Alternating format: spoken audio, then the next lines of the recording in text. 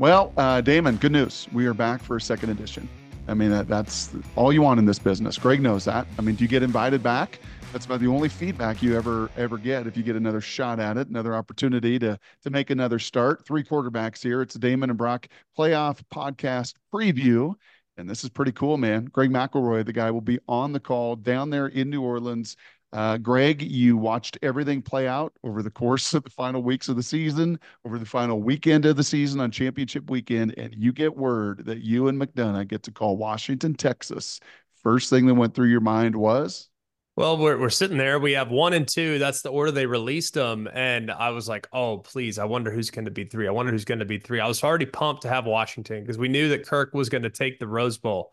So we were already really excited about Washington. Hadn't seen him this year. We're all fired up. And then it was text like, wow, now that's a matchup right there. Like, I didn't know. I thought it was between Florida State. I wasn't sure. I had no idea, to be honest with you. So when we saw the matchup, I was thrilled because I think the teams in a unique way match up really well against each other and have a chance to potentially light up the scoreboard. I think there should be some points scored in that game. Yeah, for sure. So, Greg, tell me, I'm a Husky fan, obviously.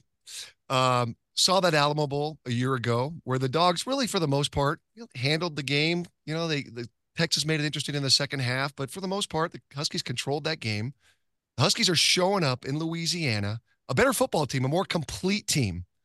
They're undefeated. They're Pac-12 champions. They played really well against Oregon. Tell me why in God's earth they are underdogs in the Sugar Bowl against this Texas team.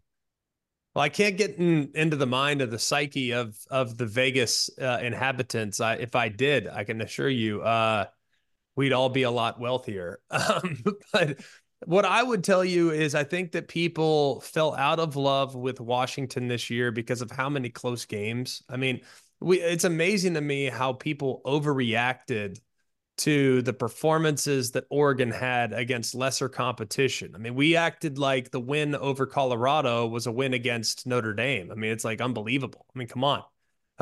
So I think that there was a lot that I could understand going into that game.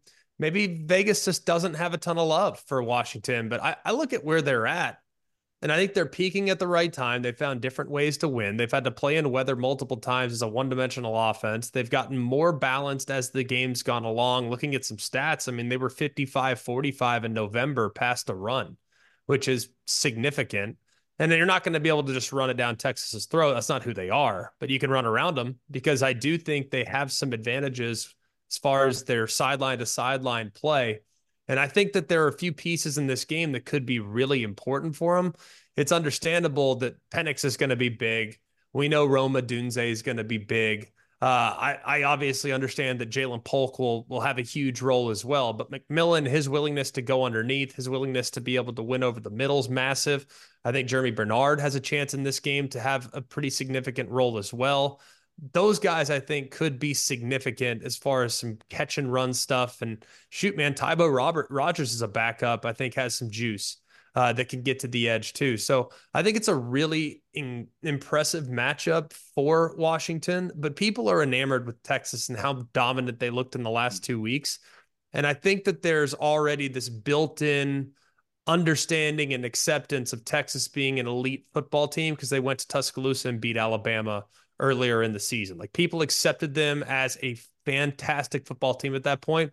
Whereas people looked at Washington and the Oregon game first and foremost the first time around. It's like, well, if Oregon converts one of those 3/4 downs, it's a different outcome. I thought that's ludicrous, but that was the takeaway in the narrative that was being spun. So I think Washington's a lot better defensively than they probably give credit for, especially when they're at full strength and when they're not down three safeties and their best D tackle.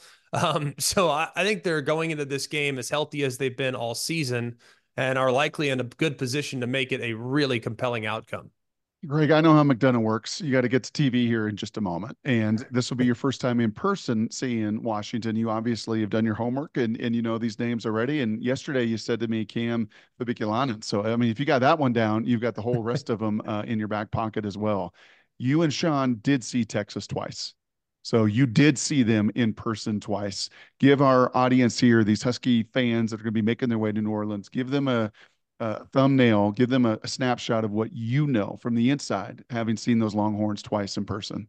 Well, I think if you've watched Washington, you probably understand Texas better than you realize. They're very similarly built in some ways. Now, Texas is a little bit more 12 personnel with 2 tight ends on the field. Washington's a little bit more 11 personnel with 3 wide receivers. Texas a little bit more between the tackles. Washington's a little bit more outside the tackles. They both have outstanding play callers that know how to take advantage of tendencies and leverage. So I do think they're built in a similar sense, even though their personalities are probably just a little bit different. Defensively, they have a couple game wreckers along the front. Texas has them, Washington has them. So I think there's a lot more, and I guess the liability in the back end for both teams is real.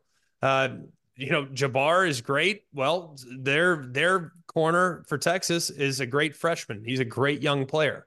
So like there's a lot of youth in the secondary for Texas in a few places. Like there's some comparables here, but if we're going to give just a tail of the tape for Texas, Quinn Ewers is the guy that's played better and better and better as the season's gone along. Got a little banged up there for a little bit. He's doing a much better job of anticipating. And he's getting the ball out really quickly. I mean, he gets the ball out so fast and he gets to his second read really quickly. So that pass rush is probably not going to have a huge advantage, knowing the tackles are also pretty good. I mean, Bo Nix got the ball out really quickly too. So they've seen that before. Offensive line, I would say that this is probably one of the better offensive lines they've seen across the board. It's a really good group, a very physical group. The left tackle in particular is excellent. Tight end is probably the biggest difference between Washington and Texas. Jatavion Sanders is a matchup nightmare. He can run, he's got length, he can stretch the field and do an amazing job. So he's probably the biggest difference. The wideouts, if you can cover your guys, I can promise you can cover these guys. They're that good. They're really, really good, but you've seen it every day in practice, so it probably shouldn't be as much of a learning curve there. And then defensively, you want to take advantage of the back end. The teams that have stretched them vertically are the teams that have given them the most fits. The most notable example would be Oklahoma. Oklahoma also turned them over, and Oklahoma also did a pretty good job on a goal line stand. So it was basically 4 turnovers in that game, and Texas came up just a hair short. So I think they're very balanced. They're extremely well coached. They're really good in the front 7 defensively against the run, but I do think there are some opportunities downfield, especially if you can get some one-on-ones against their safeties. Greg, cannot wait to watch you and Sean, your entire crew, one of the best in college football, have an absolute blast. I'll leave you with this. If Mike Huard, Coach Huard were on the call, Greg, he would tell you, listen, you can have 1 hurricane, but do not have 2. You can have 1. Just do not have that second, as Coach Huard did in 01 down there in the Super Bowl with the Patriots, because it was no bueno. Have a great call, Greg. Really do appreciate you jumping on with us, man. Appreciate you guys. Thank y'all.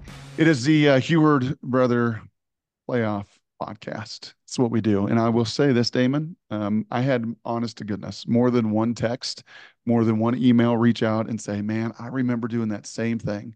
I remember having to hit play and record like at the same time. I had that same machine we had down there on 9th Street. And it was kind of fun to hear from people looking back at the 80s and the technology we had then versus the technology now. Super fun to have Greg McElroy on the show today, kind of previewing Texas, and he'll be on the call with McDonough. I love those guys.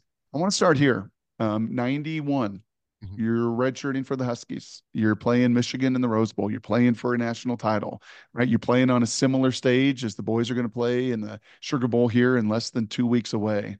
Do you remember planning and preparing for that? Kind of finishing the season. And even then it was 11 games, Damon. It wasn't 13 like these boys have played, but you play 11. And do you remember kind of cranking it up and what Don did and the program did to make sure you were ready to hit on tilt and be ready to go when January 1 came? Yeah, for sure. I mean, what an experience a bowl game was, and certainly the Rose Bowl and obviously the CFP and the Sugar Bowl is going to be for our guys. But it really was different back then. I mean, literally, you would go down to Southern California for 2 weeks. 2 weeks. And you mentioned it. These guys today, they play up to 13 games, right? So they play into December. The season starts earlier. You know, there's so many differences. But going down to Southern California, leaving Seattle in the middle of December, there was nothing better than going down to that warm sunshine. We practiced at the old LA Rams complex. And, you know, it was great as a young player because you got some reps and different things. And you really did have to kick it back up back then because you did kind of have a layoff. You mentioned you only play 11 games. But now with 13 games And seriously, a lot of guys are nicked up over that long season. These guys get 15 practices, but I promise you, like, I don't think Kalen's going to use all of them, right? I mean, you want to recover. If you think about other bowl games, you don't even have enough guys to get through 15 practices with the portal or opt-outs or whatever. So it's a totally different time. But going back to that time as an 18-year-old kid, Southern California, the coaches could recruit the whole month of December too. Right. Signing Right. day wasn't until February. So, they got the best of both worlds. They'd coach us up in the morning. They'd go out and recruit all day. We'd go to Disneyland, Knott's Berry Farm, Magic Mountain. I mean, all those good times. But there was nothing better than going to the Rose Bowl as a kid, as a Husky, I think, for our fans. But they're going to have an awesome experience doing this at the Sugar Bowl. But I think it's different now. I think it's way more business, right? Yeah. I mean, this is the playoffs. You're certainly getting all your work in. Your game plan is going in right now. They're going to practice really hard. Probably maybe 5 or 6 practices would be my guess. Get your game plan in. Then give the kids a little bit of time off. Maybe go home for Christmas for a couple of days. And then you're going to get all on the 26th. You're going to head down to New Orleans. Is that when they head down? Do you know their schedule? That's when they're held down? Yep. Okay. Head down on the 26th. So you kind of start practice back up on the 26th. But again, I think it's all, it's not going to be hardcore. The game plan's going to be in. But yeah, I mean, and I think everybody does this thing a little bit different. But let's be rest assured, Kalen knew what he was doing last year in Texas in the Alamo Bowl. True. After a long season, and certainly got those guys healthy, ready to play. And it'll be the same thing down in New Orleans. I'm sorry. I know Mom listened to this podcast last week. Who knows? May listen to this week as well. And I'm sorry to share family business about Grandpa Mike in 2001 in New Orleans, where one hurricane, he was fine. 2 hurricanes, he was toast. I mean, he was done. He was gone to the world. You were down there for that Super Bowl, the greatest show on turf. I think we hit on this a little bit last week. It's not Pasadena. It's not the Rose Bowl. It's not what a lot of Husky fans, I think, envisioned after beating Oregon on that Friday night, probably started to get flights to LA and everything else. This is New Orleans. This is Bourbon Street. This is Canal Street. This is January 1. This is going to be flooded with Texans as well. You were down there for a Super Bowl, right? The buildup and the magnitude and all of that for that stage. Can you help people understand, what New Orleans is like as a destination town, as a host city to this event and on this stage? Because it's not Pasadena, man, but from a hosting standpoint, isn't it pretty darn phenomenal too? It's really cool. It's really cool because it's all right there, right? I mean, everything's downtown. You can walk everywhere. LA is as great as the Rose Bowl is. I mean, that's a journey. I mean, from the hotel to get through this parade to get to Pasadena, it's a couple hours. I mean, it's a lot. Park on the golf course. Park on the golf course. It's a nightmare. With this, Husky fans, you making the trek down there, you're going to have a lot of fun. I would say hydrate a bunch over Christmas. And as Brock mentioned, only 1 hurricane. Do not go 2. Save your energy, save your stamina for game day on the 1st. And you're going to have a magical time down there. The food is amazing. So many amazing restaurants. Like I said, you're going to walk everywhere. If you want to roll the dice in a casino, that's a lot of fun too. But it's just that Southern hospitality. The people are great.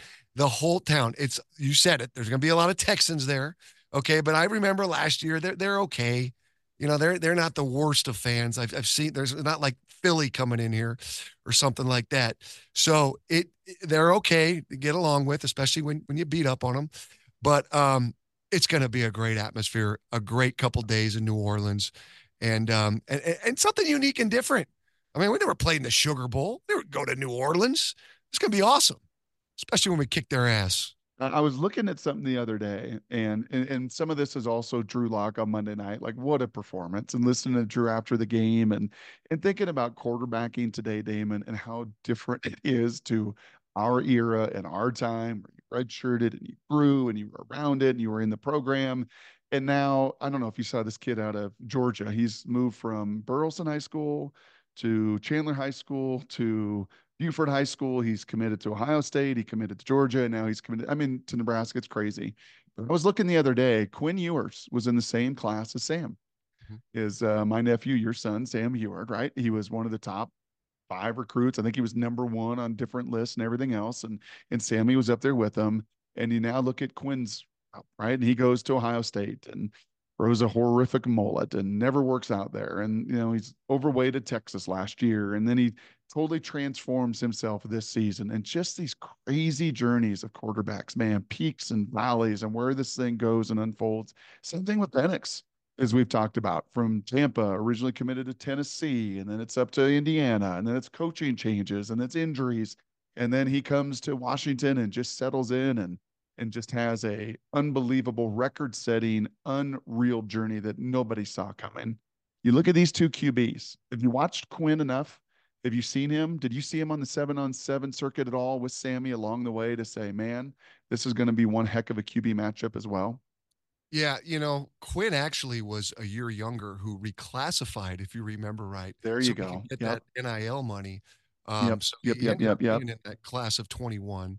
But yeah, you mentioned went to Ohio State and decided to come back home. I mean, it is just such a different time. And the crazy thing is like, these are 19, 18, 19-year-old kids like making these crazy decisions that are going to affect them for the rest of their lives. And I go back to that age, and I couldn't You were at imagine. Knott's Berry Farm, man. You were eating steak down there at the Rose Oh Bowl yeah, for 2 weeks. You just weren't living thinking the about dream. this. You were trying to you were redshirted. You were Red shirt, squatting. You Mike. were taking creatine. I was Yeah, looking at pictures of you, bro. You were like 220 with a big neck. So was I. Like totally different time, totally different just era. a different time. I mean, there's so much pressure on these kids, and just this thinking about really now in this day and age at these big time programs. Um, if you come in there as a big time recruit and as a quarterback, and you don't play significantly your first or second year, Yep. Odds are by the time you are ready to go your third year, you know, they're probably going to bring in somebody who's played a lot of football to compete with you. And they're probably going to give them a lot more money than you've made in your first couple years. And so you tell me where this is going to go. I mean, it is just such a different time. I'm not sure we really know how to navigate it because it's all so new. Everyone's trying to figure this thing out. But you do, tip your cap to guys like Penix, especially, who has been through so much, the injuries, um, the coaches that you mentioned, and then comes here. And guess what? You got to have some good fortune too. And we both know, Brock, this is the ultimate team sport. I say it all the time. When I signed as a free agent with the Cincinnati Bengals, if I'd have made that football team out as a rookie free agent, my rookie year in 1996, I'd have maybe lasted 2 years in the NFL because I would have played on a bad team, wouldn't have played real well, and I'd have been out of football. But instead, I get released. I'm out of football the whole year in 96. Get an opportunity to sign with the Dolphins in 97. And then I get my shot to play, 98, 99, a little bit with a really good team around me, won a few games, and then fooled them for 12 years. But it was the circumstance. It was the situation. It was good fortune. It was great people around me. And so many of these kids can spin the ball on the circuit and take a hit and probably lead your team to some victories. But you better have that cast. You better have them boys up front. You better have a defense that gets you some good field position from time to time. You better have some receivers that are going to make some plays for you. And for most of the guys out there, it's not going to go well. But a few guys, the Michael Penixes, the Quinn Ewers, it's working out for them. And you tip your cap to their ability to persevere, to work hard. And when their preparation met the right opportunity, they took advantage of it. Yeah, I think that is really well said. Pete talks about it a lot. Coach Carroll here in this market about grit, especially 5, 6, 8 years ago, the TED Talk and the grit and the writer and all of that, but you just look at the grittiness of these young guys and how much faster it happens. Like Quinn Ewers thrown right into it. Didn't work at Ohio State, takes all that heat. You want to talk about a brutal fan base, goes to Texas, feels the size of Texas on his shoulders to be the difference maker, right? And then last year, some ups and downs, and then totally, as I said, transformed himself, lost 20 pounds, lost body weight or body fat, all of this, to put him in a position with the supporting cast around him. And if anything, from this preview podcast, you listen to Greg McElroy, Damon, these two teams in so many ways are just mirror images. So good at the line of scrimmage, so well coached, so well schemed, gritty quarterbacks, talented perimeter players, maybe some vulnerabilities on the back end. And really, as we get into it more next week, as we really talk matchups, I think we're just set up for an unbelievable January 1 Sugar Bowl.